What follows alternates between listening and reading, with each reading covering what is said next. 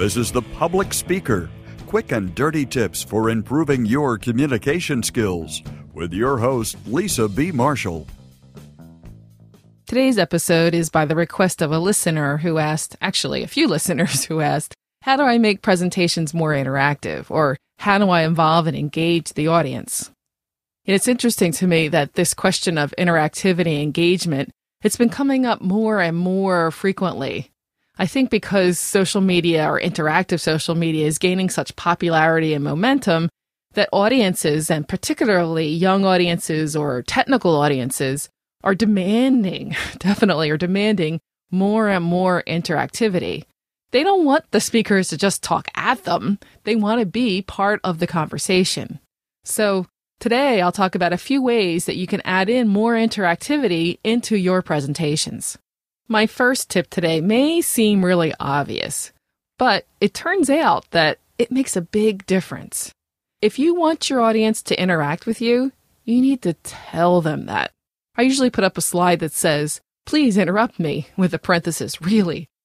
I usually say something about how much more interesting a presentation is when the audience actively participates and when the audience asks the questions that they want to know. When I forget to say this, sometimes I do forget to say it, and there's always less interaction when I forget. I also recently added another beginning slide, and it has an image of a mobile device, and it says, "Text or tweet your notes. Ask and answer questions, please." And then I put the Twitter ID and the hashtag for that particular session. I also put up one other slide, and that's to remind the audience to tweet respectfully. It definitely helps to set some ground rules, particularly if you're encouraging people to tweet during your presentation. My rules are very similar to the one that Jeff Hurt created. He created Jeff Hurt's Conference Organization Presenter and Attendee Agreement, or the COPA Agreement. And then also Adrian Seeger, he created the 4 Freedoms card, both of which I think are really good ideas to think about in terms of setting ground rules for conference interaction. The bottom line's this, that the rules for presentations are definitely changing. And at least for now, I think it's important to be sure that everyone's on the same page by explaining exactly how you'd like the audience to interact and engage. Aside from having audience members ask questions or tweet during a presentation, you can also engage the audience by including physical activity. Keep in mind that physical activities take a bit more time, so you'll need to weigh the benefits of the interactivity with the amount of time it'll take to complete the activity.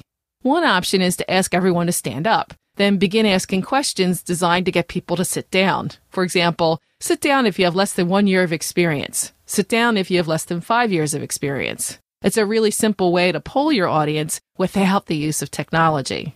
Just be sure that whatever you ask is very relevant to the presentation and that it adds value to the overall discussion. In fact, I think it's important to plan, prepare, and test all the questions and activities ahead of time just to be sure that you understand all the possible responses and that you're sure that these responses genuinely add to the learning process. Many people go wrong here.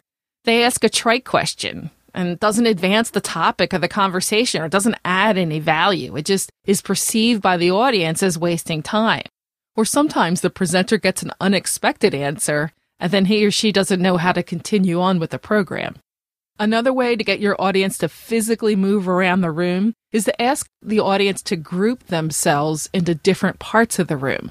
For example, when I do a program relating to communication styles, I describe 4 different communication styles, and then I ask the participants to go to the corner of the room that best describes their style. Of course, I have them labeled. You can also set up a scale or a continuum from strongly disagree to strongly agree, and you can label chairs that way. Then, as you ask questions, have the participants line up near the chosen response chair.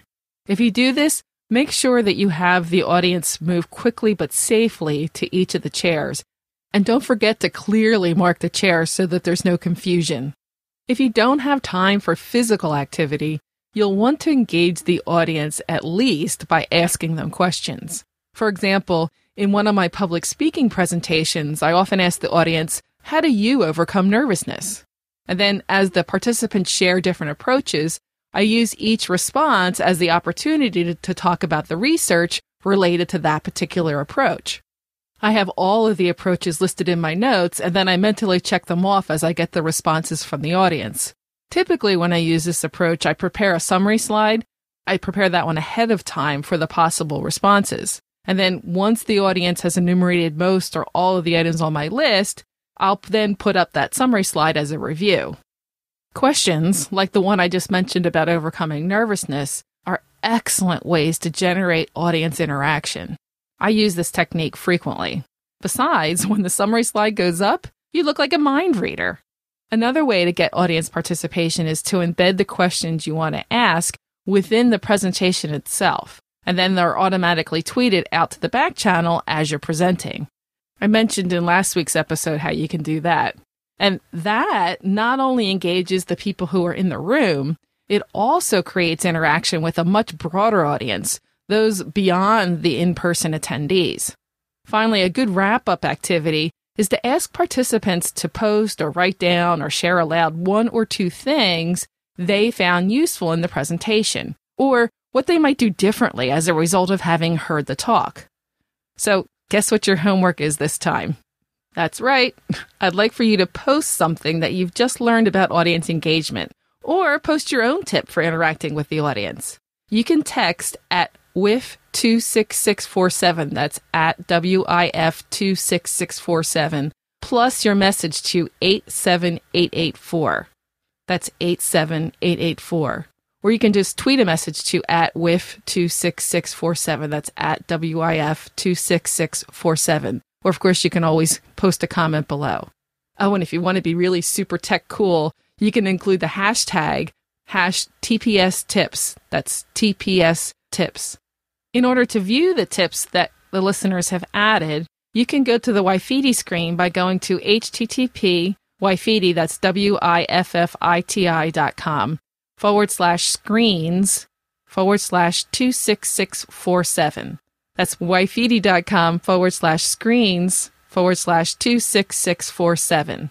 Or, of course, you can always use Twitter search or Twubs to look for the hashtag #TPS tips. That's TPS tips. This is Lisa B. Marshall, the public speaker.